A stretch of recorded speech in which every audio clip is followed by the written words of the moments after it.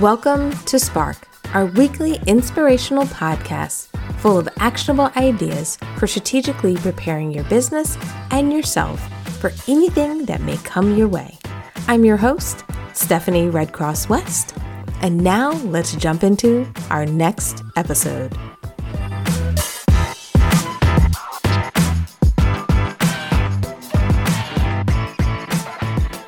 Hello, everyone, and welcome to our next live segment where I'll be talking today about building a road back to profit.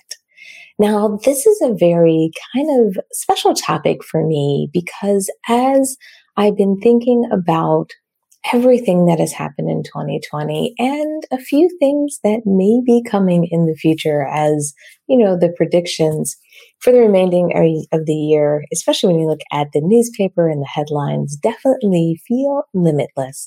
One thing that I wanted to talk about today and really kind of get you involved, if you're watching this live or if you're watching this as a replay, I'd love to know in the comments what you're thinking and what you're feeling, because I want to start to think about the remaining half of 2020 is really going to be the opportunity for collaboration. And what I mean by that is starting to think about who can you work with to drive bigger sales? Who can you work with to drive greater awareness of your product and services? Who can you work with so you can help each other? Because I think sometimes when we're building our businesses, we carry it all on our shoulders. We carry all the responsibility. We carry all of the wins and the losses. And especially in this environment, what we've been doing is carrying all the worry and uncertainty. And I think there might be an opportunity for many of you out there to not so much pass that hot potato to someone else, but an opportunity for you to start to think about, could I grow by working with somebody? Could I grow by partnering with somebody? And this could be partnering on an event or an activity. So instead of hosting your own conference, your own training, the idea is, could you do it with somebody? That way you could bring both of your audiences to that event. Both of you could share that revenue, and the event may be bigger than what you could have put together through collaboration, because now you have two kind of mastermind thinkers thinking about what you can do and how you can better serve your community. So I want you to start thinking about collaboration for the rest of the year. The other thing is, one kind of technique that we're starting to look at is also around affiliate marketing. Now, I don't know if everyone's familiar with affiliate marketing out there, but for many of us, when you have product or services, what you can do is actually offer people commissions if they promote your products, if they tell others about your products. Now, affiliate marketing in the past might have been a very specialized type of marketing. Maybe a smaller group of people were doing it because the idea was you're working with large mega partners.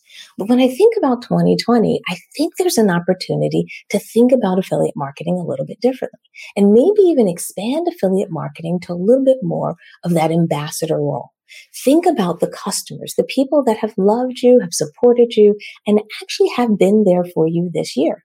The question will be, is there an opportunity for you to launch a campaign where there's a level of either compensation, they get a reward, they get a discount or something on a future purchase, or maybe a shared commission structure that if your previous customers or potentially even partners and maybe people in adjacent markets, that they can benefit in the overall sales if they help promote your product or service to their audience.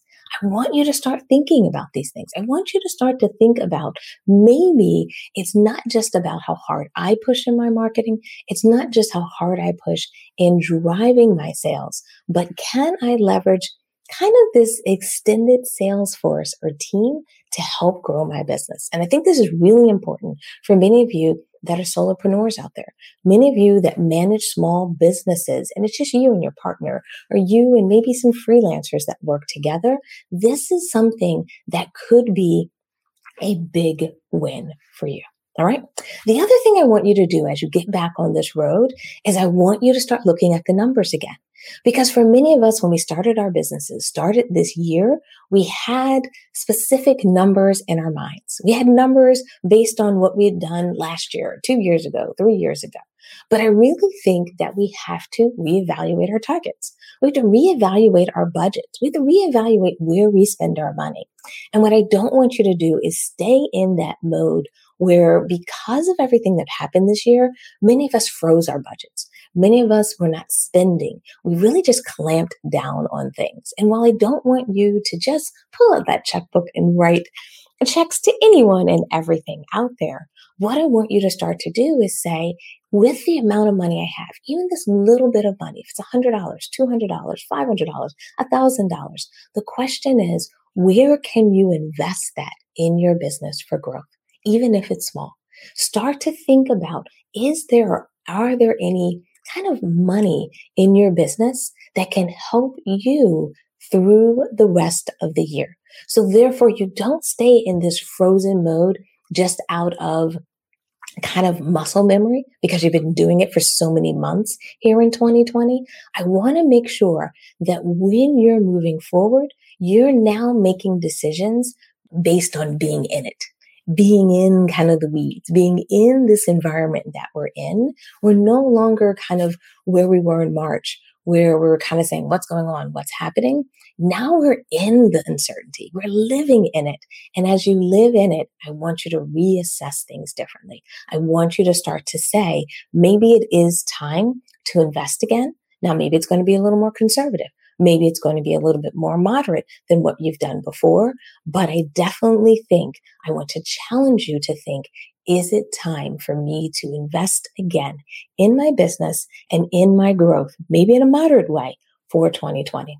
The other thing is, I want you to look at your metrics. I want you to look at your numbers and say, what kind of numbers or growth projections am I looking for?